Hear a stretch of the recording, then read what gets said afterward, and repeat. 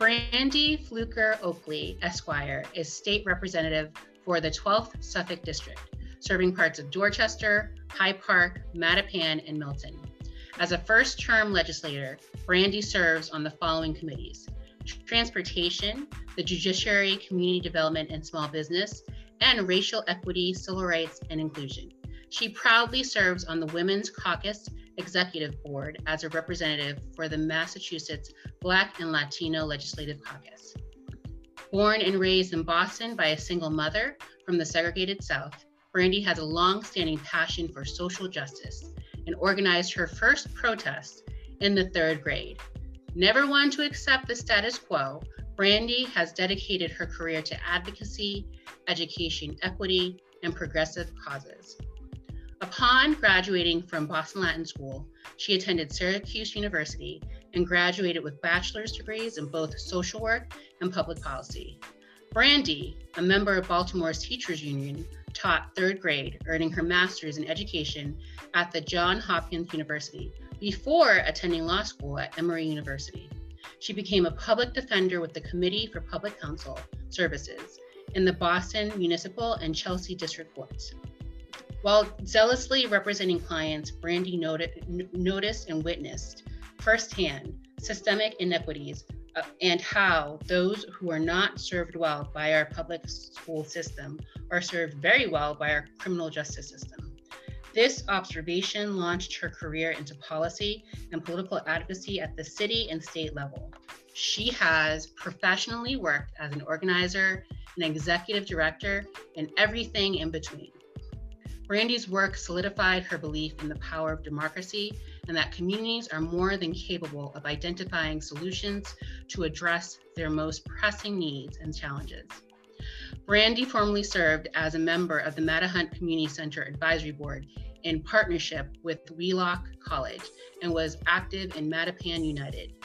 Brandy is the founder and president of Delighting in God Ministries, DIG, a faithful member of her church, a member of the Dorchester YMCA, a life member of the NAACP, a practicing attorney, and a member of both the Massachusetts Black Lawyers Association and the Women's Bar Association, and an active member of Alpha Kappa Alpha Sorority Incorporated, AKA, for those who don't know.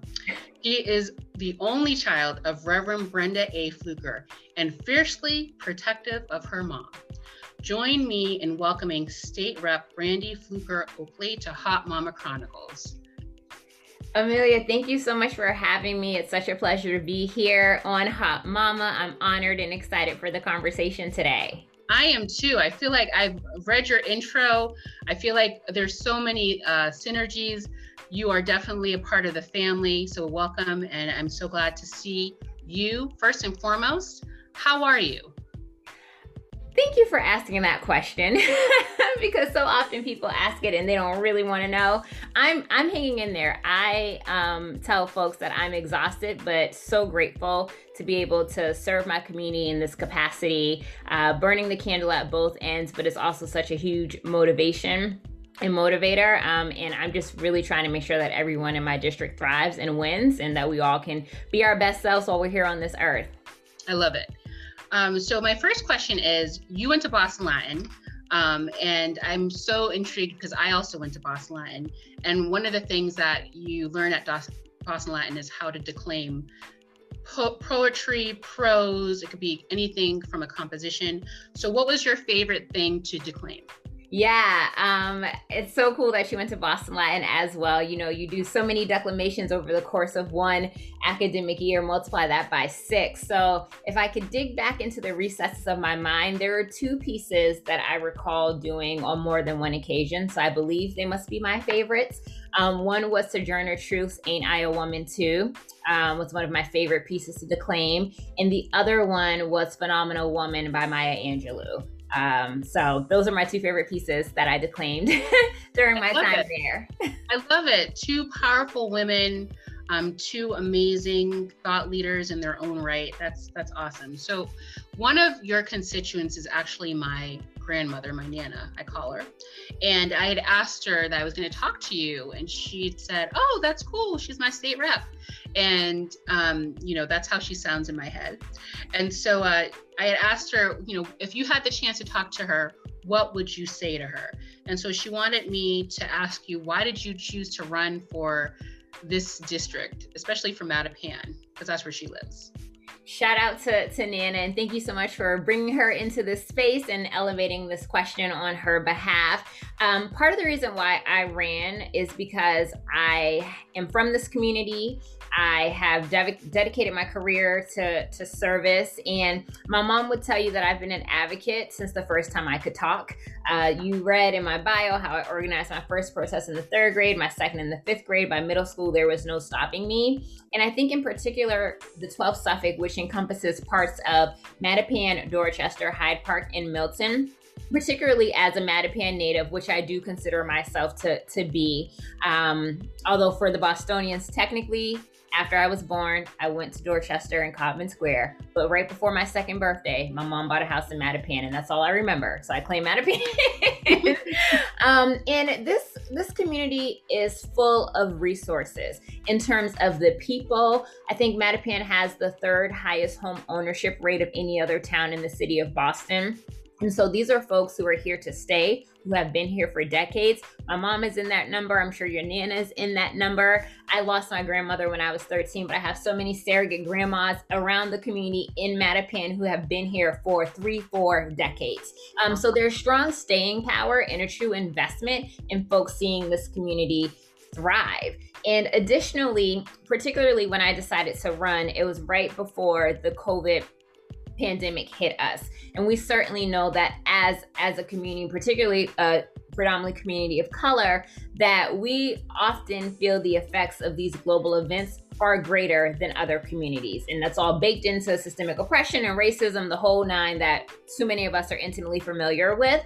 And so I thought, what a great opportunity to continue my trajectory of service, to continue to give back to my community and leverage my advocacy skills in a way that truly ensures that we bounce and recover from all of the ill effects of the COVID-19 pandemic. And so with some prayer and consulting wise counsel, I decided to run, and here we are today. That's amazing. So I want to talk to you about just Aspire. Really, reading your bio is really a calling upon your life to do this work. And what gave birth to that passion for advocacy and for social justice? What was the seed? What was it that you're like, this is me, this is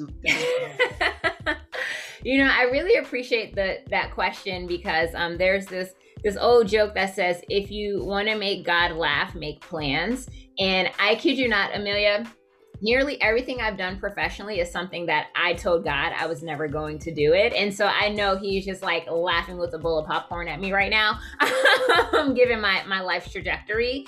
And I think for me, I attribute a lot of it to my mom. So she grew up in the segregated South down in Alabama. And when she graduated from college with a major in mathematics, Liberty Mutual here was recruiting. And that's back when there was a stronger effort to recruit diverse talent. And so she moved to Boston at 20 years old, not knowing a soul.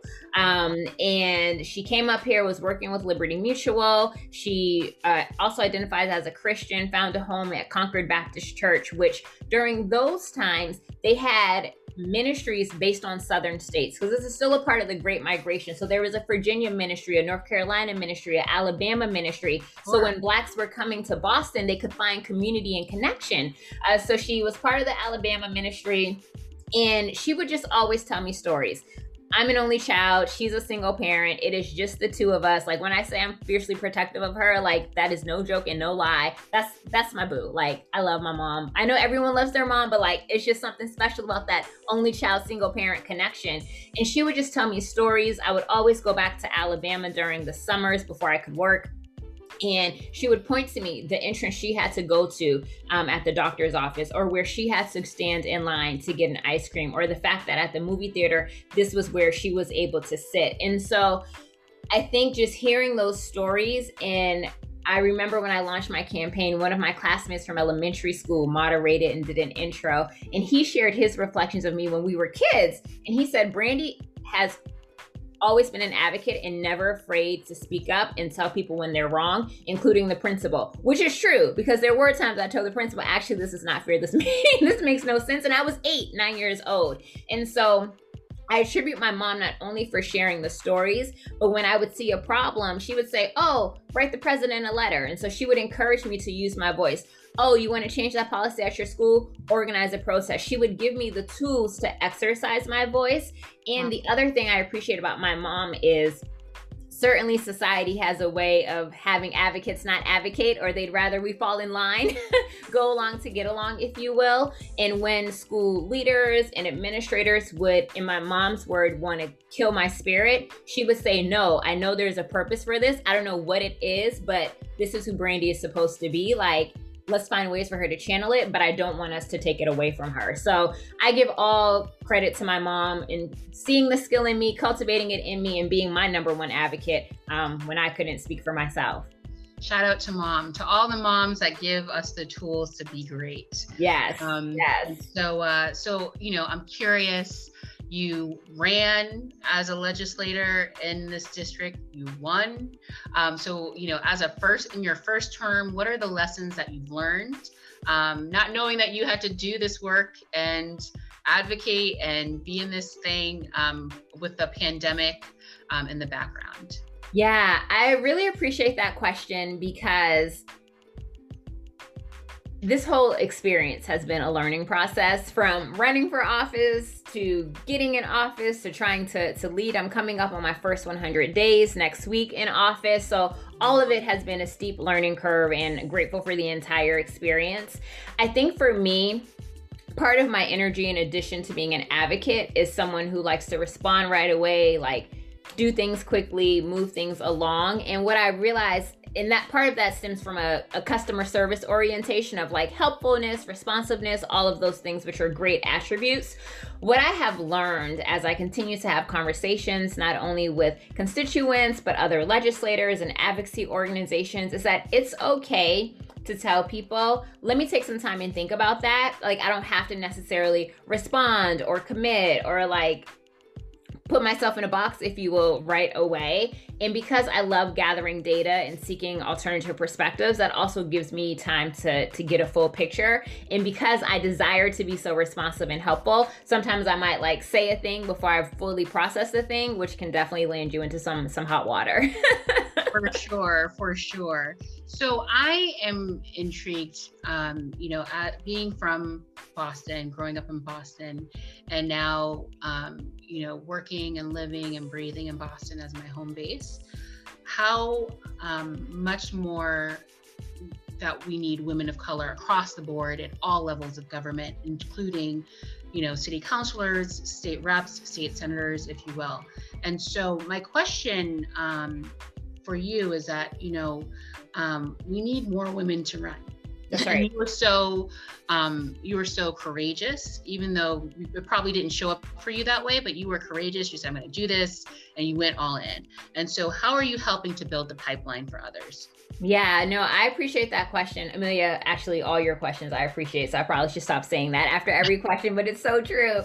I think for me, it's in a variety of ways. So one, I just want to share some statistics because there's a lot of conversation about imposter syndrome, and folks know it, but as a woman, and particularly a Black woman, to experience it is something entirely different. So studies show that it takes a woman to be asked 9 times if she'll run for office before she says yes. Studies also show in other sectors, and LinkedIn did this study back in May of 2019, where they were trying to figure out what percentage of qualifications does a man or a woman need to see themselves in before they apply to a role. LinkedIn study in 2019, this Gender Insight study, revealed that for men, if they saw themselves in 60% of the qualifications, so whatever the job description says, if they're in 60% of those, they will apply. For women, they found that women needed to see themselves in 100% of the qualifications before they would even decide to apply to a job. And I share those statistics because those studies, neither one accounted for intersectionality, right? So it's just like textbook, man, textbook woman. It doesn't layer in race, gender identity, sexual orientation, all these things that make up a person's identity. We'd imagine the more marginalized identities, the greater those statistics will be, right? So for a black trans woman, it might be 125%, right, of what they need to see themselves in order to apply. And so I share that to say, part of what I try to do with whatever platform I have is just to let women know that they are enough as they are. Because too often, for all the experiences that we have had in this world, somehow we get that self-talk, that tape that plays that says, oh no, you can't do that, or you can only go this far, or oh, you probably shouldn't say that, oh, maybe don't wear that, or don't, all these things that creep into our head that limit us from being our authentic self. So wherever I go, whenever someone gives me a microphone, I just like to tell folks, especially my women, you are enough as you are, and your voice matters. Another thing I like to do is to encourage people to use their voice. I never forget one of my managers, also a Black woman from Boston, so it was a gift to have her as a manager. And she would say, Brandy, when we're one-on-one, you tell me all these great ideas of like what we should do, how things should change. But when we're in a larger group setting, you don't say anything. And I told her, I said, oh, that's because I figured y'all already thought about it. And she like looked at me like her head was going to spin. And she said, Brandy, that's why I hired you. Like she said, your perspective matters. Your input matters. You are just as smart as any other person at this company, in the room. Like, what are you talking about? Speak up, say what's on your mind. And so that type of encouragement certainly helped me. And I like to pay that forward. Definitely am partnering with other women of color who are elected officials.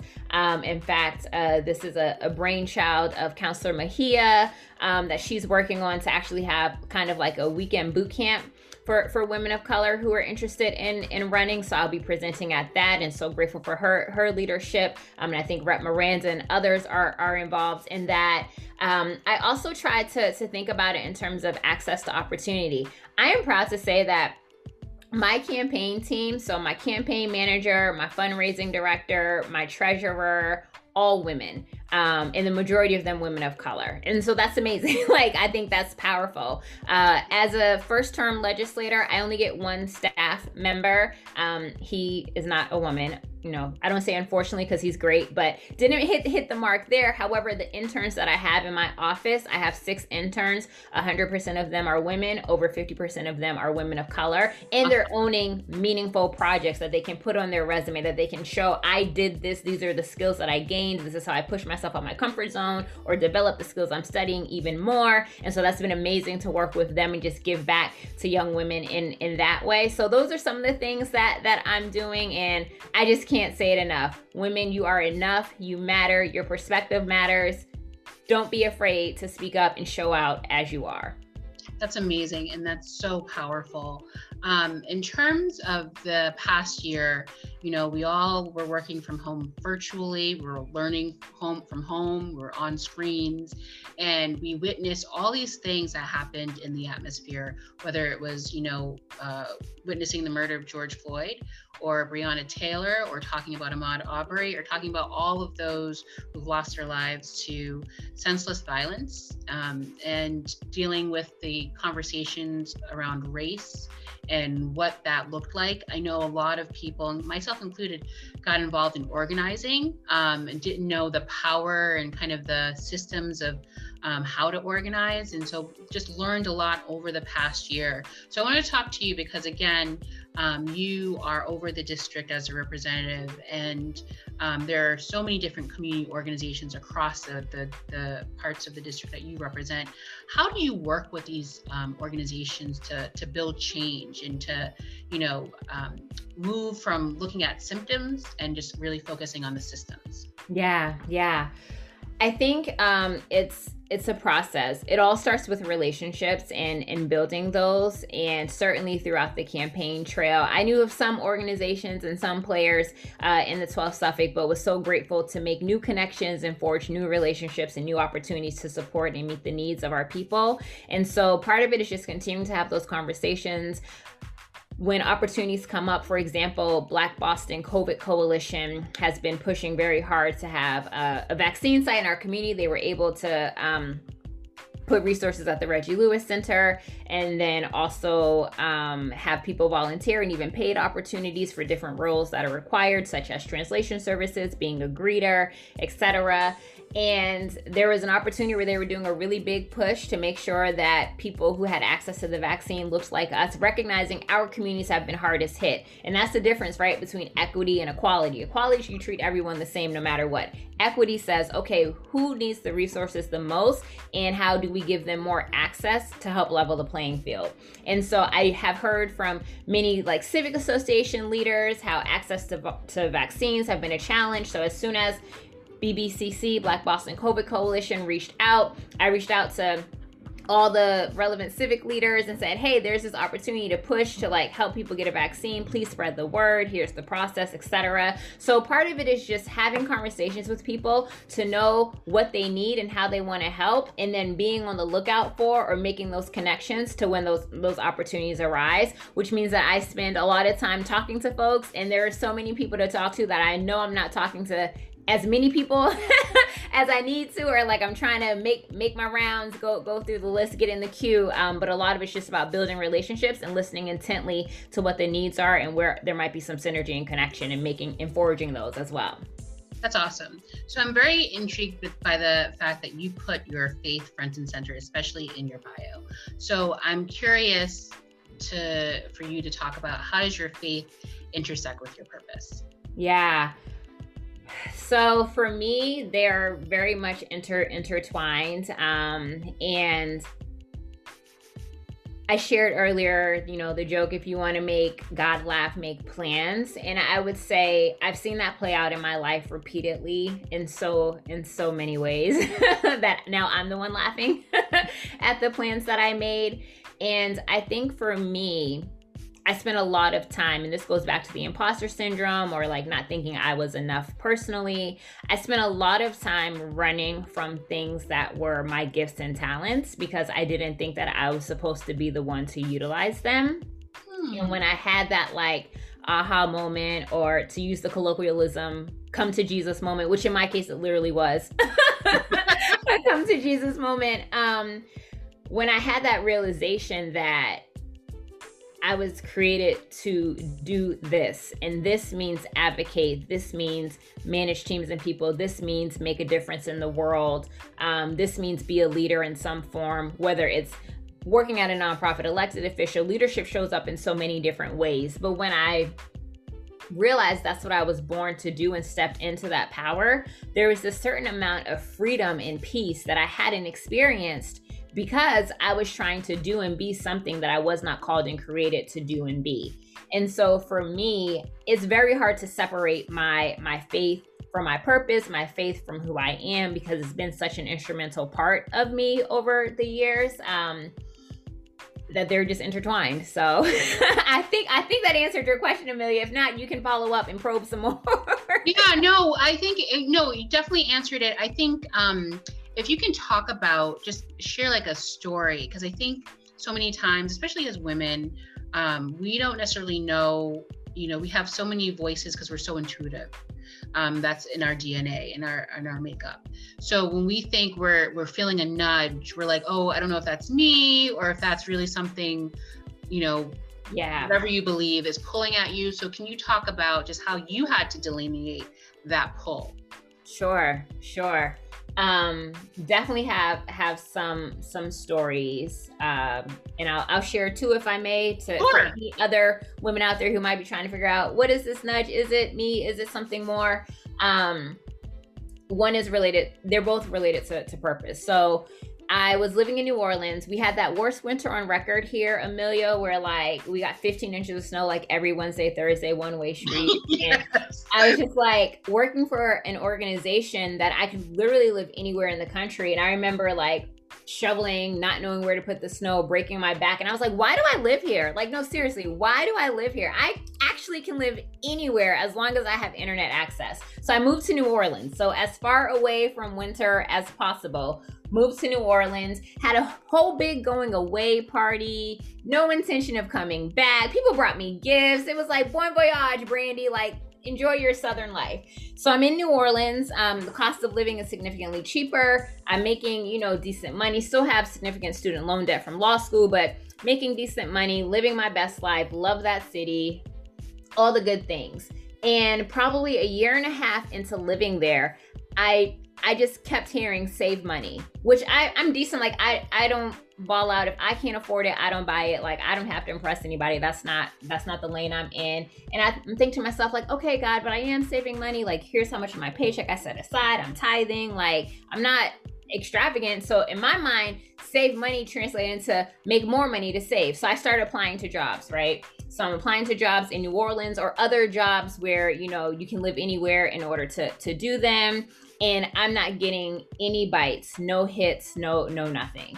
And so 3 months go by and I'm still hearing save money. And it's like, at this point, I'm not even getting manicures and pedicures. Like there is no self-care happening in my life. Like I've cut all the corners that I can think to cut.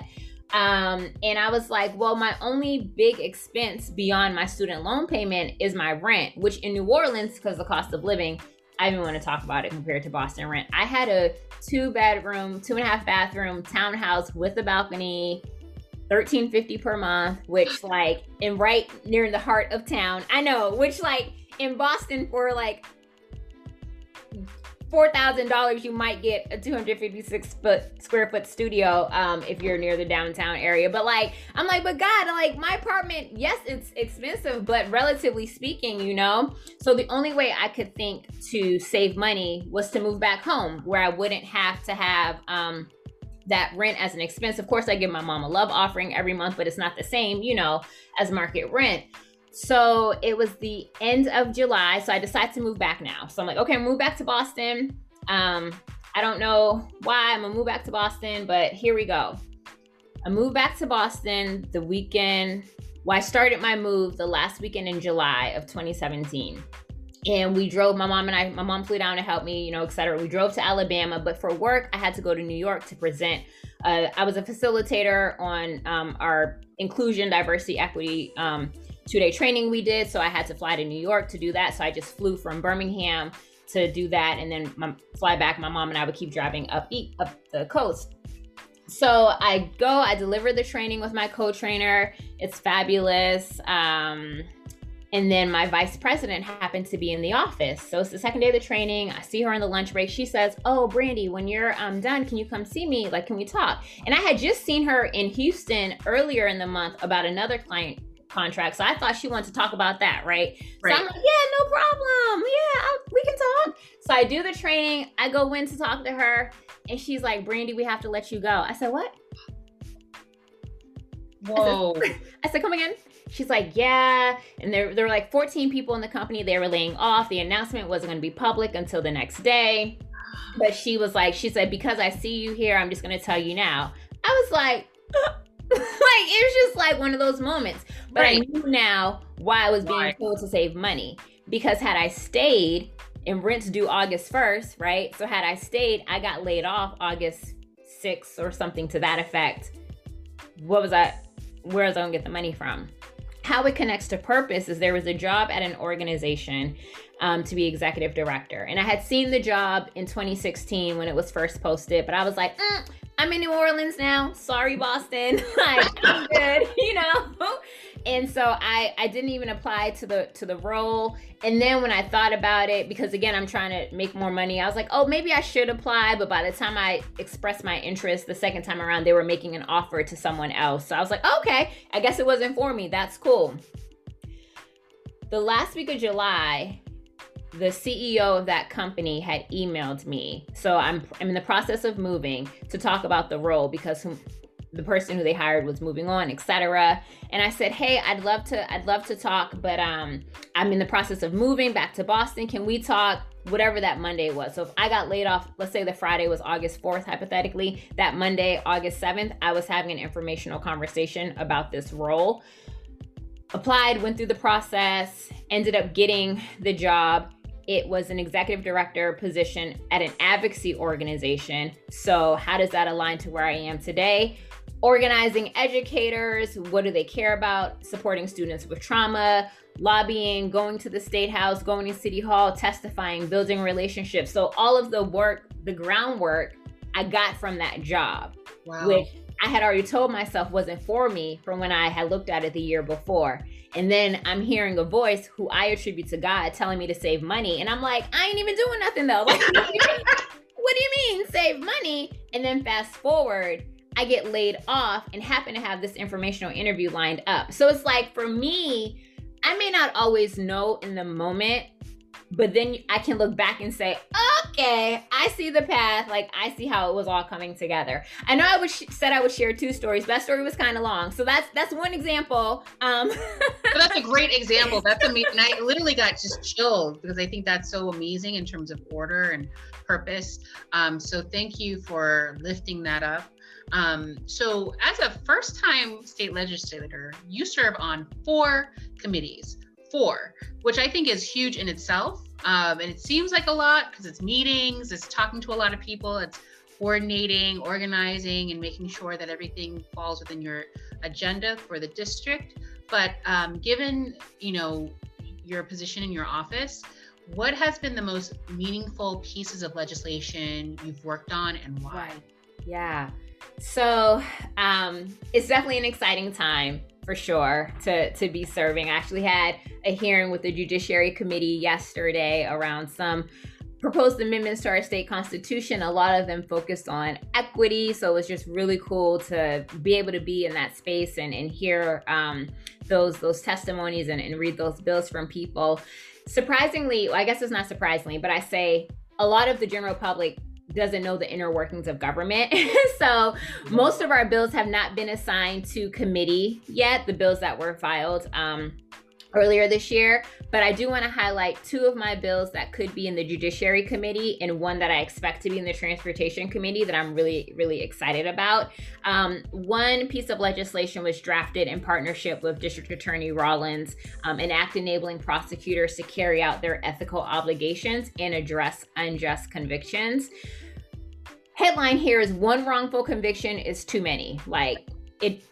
There's no oops, my bad. 1 wrongful conviction is too many. And so what this legislation would do is allow prosecutors who believe their office made a mistake by convicting an innocent person should be allowed to ask a judge to either vacate that person's sentence, so that way they're no longer serving, etc. And could also file a motion in court if there is evidence that the defendant is innocent or that the law was improperly applied to the defendant.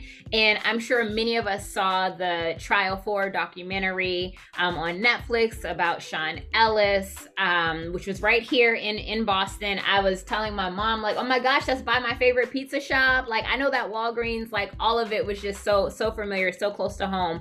But it would help for those types of questionable criminal convictions to make sure that we're actually doing the just and right thing and not holding people and having them serve time if there's enough evidence that they did not commit the crime. Like, no, we should let them out. So this is just a mechanism to allow prosecutors across the Commonwealth to be able to do that.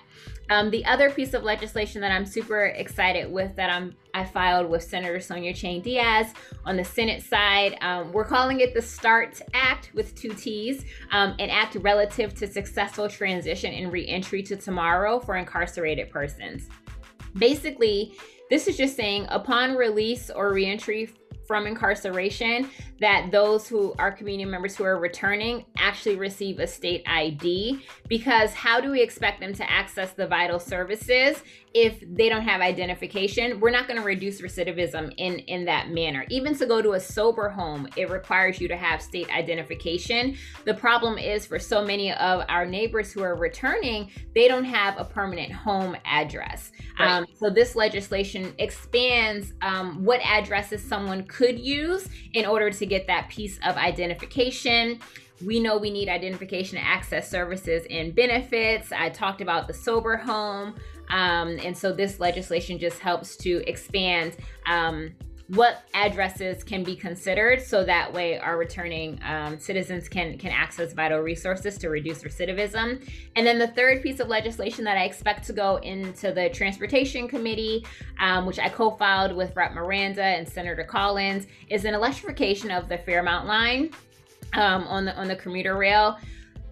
For the 5th Suffolk, which is Rep. Miranda's district, the 12th Suffolk, which is mine, and the 1st Suffolk is Senator Collins, which encompasses portions of both of those districts, we are often isolated from other parts of the city. And we certainly know that many of the job opportunities are north of us here in the Suffolk 12th. And even though we're only 6 miles from the city center, our commute times are more than 23% longer than the rest of Greater Boston. That makes no sense whatsoever. So by electrifying the Fairmount line, it allows it to run more frequently, so run as often as a Red Line, Orange Line train, so not on the traditional commuter rail schedule, to really make sure folks have access to services.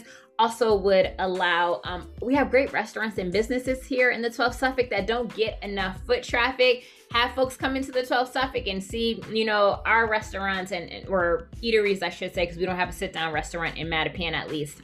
But we do in Dorchester, Lower Mills, and Milton, and enjoy those. It also reduces our carbon footprint, which is good for the environment, and helps to alleviate the need for a car or ease parking.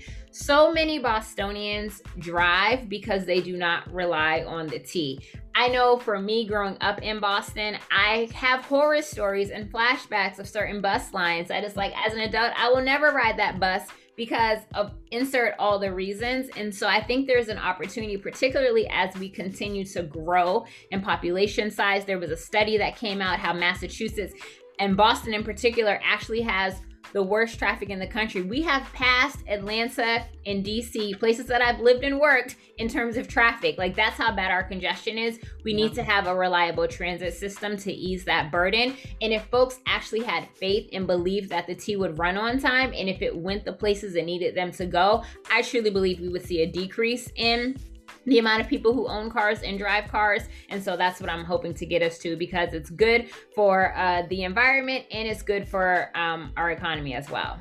1000%. That's so exciting. I hope, it gets realized for sure.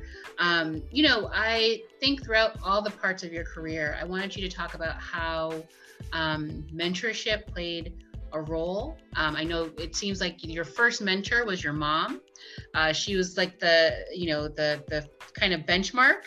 So just talk about some of the mentors that have played a part in your life, and how did they help you, and what advice did they give to you? Yeah, so mentorship definitely plays a big part in my life. And my mom would say, because she was a single parent and she had a lot going on too, both personally and professionally, I truly am the product of it takes a village to raise a child. My next door neighbor, I called her Ma as well. I had so many alternative moms, my godmother who has since passed as well, but just believe in mentorship. And because my mom was a single parent, she wanted me to be around other accomplished, young Black women. She recognized the generational divide between the two of us. And you know how sometimes you want to listen to something your mom says, but let your aunt say it or your cousin, then you'll listen. So she knew, my mom knew the benefit of that. So she had me in a lot of programs as a child. I remember being a part of the STEP ministry with Concord Baptist Church back in the 90s. And the mentor or the leader of that program was a young woman who had just moved to Boston from college. And she was actually a Delta, member of Delta Sigma Theta, but she continues to be a lifelong mentor. In terms of the things that she told me, I think she just always encouraged me to be myself. And I certainly in high school had self-esteem issues and had some absentee father issues as well. So thank God for him and therapy to work through some of those things. But I would say that Gail really taught me to be myself, and she was always a champion to go for it. There were things that I thought I wasn't qualified for, and she'd say, "Oh my gosh, Brandy, you should totally apply. I can write your recommendation. You should totally go out for it." So she was a really good pusher for me, which I appreciated. Then I'd also say when I thought I wanted to be a lawyer, I was a part of this program called the Boston Lawyers Group, the sophomore summer of college. And I was placed at the law department at Fleet Bank, which ultimately got bought by Bank of America, but was working in Fleet's law department. And there was this white man who was over the program. His son actually went to Latin school, so we had that connection as well. And he was just like the best cheerleader ever. I don't even know how to describe it. His name was David. We still keep in touch as well. But we had to do a mock trial as part of that, just like you get some experience with all of the Boston Lawyer Group interns, so all the interns across the city. And that internship was basically, if you are not a white male, you can participate, because it's to try to get more interest in the legal profession. So any woman or any other race of man besides white could apply to the program and get this opportunity. So we had to do a citywide mock trial, and there was this one kid who I think he had went back to I believe I don't know if his family was from China, but he was going. He had like been going for 2 weeks, and he came in to do the mock trial, and he was just not prepared because he hadn't been there for like all of our practices. And I just like jumped from behind the bench and just inserted myself probably to make sure we didn't lose the trial. And that's like David's fondest memory of me, is he's like, if Brandy sees something going wrong, she's not just gonna sit there and let it go let it go wrong. She's gonna jump in and correct it. And he thought it was so great. So David's another mentor, and there are so many other mentors. And what I found about mentorship is that it's almost like teaching. You don't necessarily know what you're depositing, when it'll show up for the person. So there are times I'm just going through my day, thinking about something or doing something, and then I'll hear, or like it'll come to my memory, something that someone has shared with me at whatever point in time. And I even view that as mentorship too, just like the words you're depositing into people that they can access when the moment calls for it. No, I love that. I love that. So I started Hot Mama Chronicles as an homage to the women in my family who are living in purpose, on purpose, flaws and all. So my question to you is, do you think hot mamas are made or are they born? Oh, nature versus nurture. That question never goes away. I think as it relates to hot mamas, does it have to be either or, Amelia? Can it be both? No, and it doesn't. There's no right or wrong answer. So it really is beholden to the guest. Oh, great. So I'm going to go with both and here's why. I truly think that hot mamas are born, hands down, period. And I think if their hot mamaness isn't cultivated, that it's easy for that fire to go out. Similarly, I think there are people who might not see themselves as a hot mama, so they wouldn't necessarily identify in the hot mamas are born, but someone else might see that spark and give it the air that it needs or the ignition it needs for them to blossom into a hot mama flame. And so I actually think it's both. I'm going to say both and into that question. I love it. So again, deep thanks for lifting that up. As we come out of the pandemic, what gives you hope? Honestly, what gives me hope is each other. I think throughout this pandemic, we have seen our neighbors show up for people in ways that maybe was already happening, but we weren't paying attention because we were in the hustle and bustle of our own lives, or maybe because folks were seeing the need around them to be so great that they said, I have to do something, no matter, how small, I'm going to contribute. And so I just think about neighbors who organized to deliver groceries and food to seniors, which was already happening. It just seemed like there was more intentionality throughout the COVID pandemic. The same is true for shoveling for seniors, thankfully we had a relatively mild winter, but the times we did have snow and needed shoveling. I know I've seen stories of young people, children across the country who saw needs and told their parents, hey, we got to do something, and created their own lunch bags. Or this one young girl, this was pre-pandemic, but recognized the volume of homeless people experiencing homelessness, I should say, in her community, and how many of them were women, and thinking about their menstrual needs and organize menstrual bags for them and to hand out to where they were. So I just think that this sounds so cliche, but we truly are the ones we have been waiting for.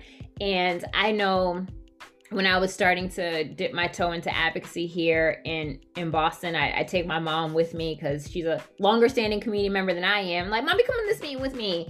And sometimes she would leave the meetings just in such awe. And I'd say, Mommy, like, why are you surprised? And she said, I don't know. Growing up, in Alabama, we just didn't really depend on the government to do for us. And she'll say that doesn't absolve them of their responsibility and commitment to communities of color, to communities experiencing poverty, etc. There was just this recognition that we do it ourselves. She's like, yeah, Brandy, we had to like have our gym retiled, or they had to have something retiled. And she's like, people would just go bring tile. People who could afford to buy 10 squares of tile, would bring 10 squares. People could only get 1 square or put $1 on half a square, whatever the case, would contribute it. And there was just this sense of communal purpose that I think has been reinvigorated and reignited during this pandemic. And again, does not mean we do not hold government accountable. Yes, we do. That's why I ran. We're going to do that. But I think it's in addition to, when I think about, particularly for the Black community, how we thrived and flourished coming out of the Civil War during the period of Reconstruction. And it was literally all for us, by us. And that was actually the period in time in America's history where the Black community was at its pinnacle in terms of, now when you hear about the Black community, it's always like, highest level of poverty, highest health disparities, highest, it's like all the bad things. That's when we were winning #1 spot. And because we were winning, that's what propelled Jim Crow. That's what propelled the Ku Klux Klan. That's what propelled white mobs to lynch and terrorize. And I just use that as an example. The government only did but so much. Right. We came together for ourselves. And I just think there's power in us coming together beyond expecting the government to do their part, which they should, and we should hold them accountable. I just think back to remembering to like so much that is within us, like truly within us, to fix the things that we need to have fixed. So no, I completely agree. And I think, in terms of this moment in time, this is probably the beginning of a tipping point that will take 20 years, and how COVID, for all the trauma it has caused, I think it's also causing an opportunity for innovation and change. That's right. And so I think what I love about what you've lifted is that, history tells us what happens when true change happens, and that there is to be expected opposition. Yeah. But if we really stick together and connect with each other and think about equity and what that truly means, we can reimagine the world, not as it is, but as it could be. That's right. How exciting is that? Yeah, for sure. So my last question is, what are just some of the words of wisdom and encouragement that you can leave for the audience, especially those who are thinking about possibly running for an office? I mean, you're a state representative, and I always think in terms of power in Massachusetts is at the State House. There's power in other forms, in different offices, but, in terms of voting on the budget and how that trickles down, that's kind of, front and center for my mind, just on some that have come up. But, there are women that are thinking about running for city council in their towns. They're thinking about running for, school committee. They're thinking about running for town clerks and town positions. And they're, I see and hear these voices of, oh, I can't, like, I don't even know where to start. I think it's a kind of a space of fear, because again, they're scared of failing. So it's just like, oh, I won't, how am I gonna win? We kind of talk ourselves out of these things before we even start. So if you can, given that you were there and that you rose to the occasion, you won, you're still winning, and you're representing all of your experience and your authentic self. So if you can leave some words for wisdom to close us out, that would be great. Yeah, I would reiterate my words from before. You matter, your voice matters, your perspective matters. I cannot say that enough. It's so funny because what makes diversity great is not that we have a new Gap ad or United Colors or Benetton, like, oh, look at all this color diversity, but it's truly because all of our unique experiences, the things that we've been through, the way we process information, when we come together, makes the work product better. And in government's case, that's policy, and that's important for us in our community. And I would also just encourage people, look into resources that are available out there. Don't sell yourself short because you think what it is. Talk to people who run for office, or talk to people who work for programs that train people to run for office. Because sometimes what I have found for myself historically is I'll say, oh no, I can't do that thing. And I'll have all these reasons in my head of why without fact checking them. Like, are these reasons why like real things that happen, or am I totally making this up in my head? And so having those conversations, I think, is worthwhile. Look into programs like Emerge, for example, for women. I mentioned the program that Councilor Mejia is launching specifically for people of color. And then I would also say, get involved. Like, I remember when I took the executive director role that I shared the story of, and I thought, well, maybe this could be, maybe I should run for office, because I had let that dream go a long time ago for so many reasons that we've already talked about: imposter syndrome, thinking I wasn't worthy, blah, blah, blah. And so I was like, well, maybe this is part of the reason for me is I'm such a private person, and I thought that if I ran for office, I would no longer have a semblance of privacy, and that did not sit well with me whatsoever.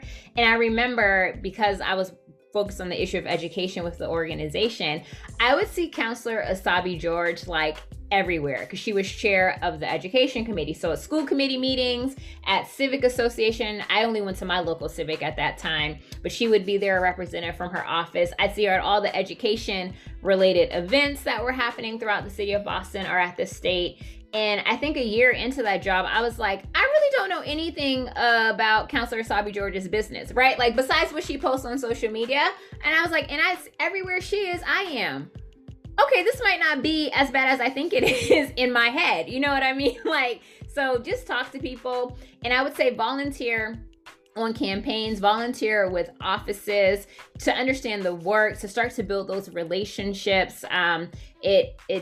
It is so immensely helpful, not only for making change in your community, but also for getting skills and seeing, oh, am I into this? Am I not? Because it's the work you'd like to do, and apply to the positions within folks' offices. I will say that I mentioned systemic racism at the onset of our conversation.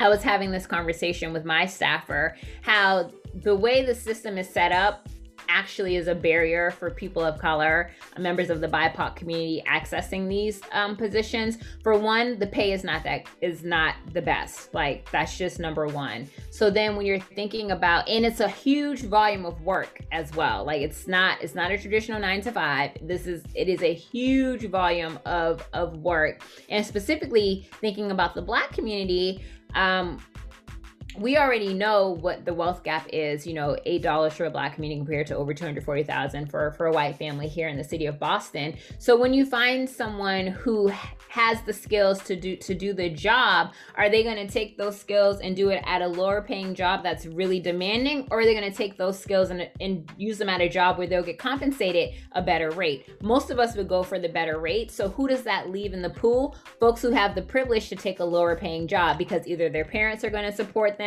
or they have a partner with a really fancy high paying job, so they can be the one who gives back to the community. And overwhelmingly, the folks who have the privilege to access these jobs don't look like us. And so it's kind of like a cyclical problem that I observed as I was hiring for my staffer, and like, I have many ideas on how to break it, but that's not for this conversation. All of that to say, get involved, share ideas, reach out to your local elected official, have conversations about what it's really like, and just don't be afraid to use your voice. I cannot stress that enough. It's your tax dollars at work, so use your voice for sure. I love it. Well, Rep. Brandy Fluker Oakley, thank you for your willingness to share your story. You are a true gift to the 12th District and a part of helping to bring forward much needed progress and for giving a voice to the voiceless. You are a great role model and a breath of fresh air. We see you and appreciate you. Please visit electbrandy.com to learn more about her policy agenda and sign up for her newsletter. Thank you for listening to Hot Mama Chronicles. Please subscribe and connect with me on www.ameliaalberg.com. Remember, the road to being a hot mama is about the journey and not the destination. One love.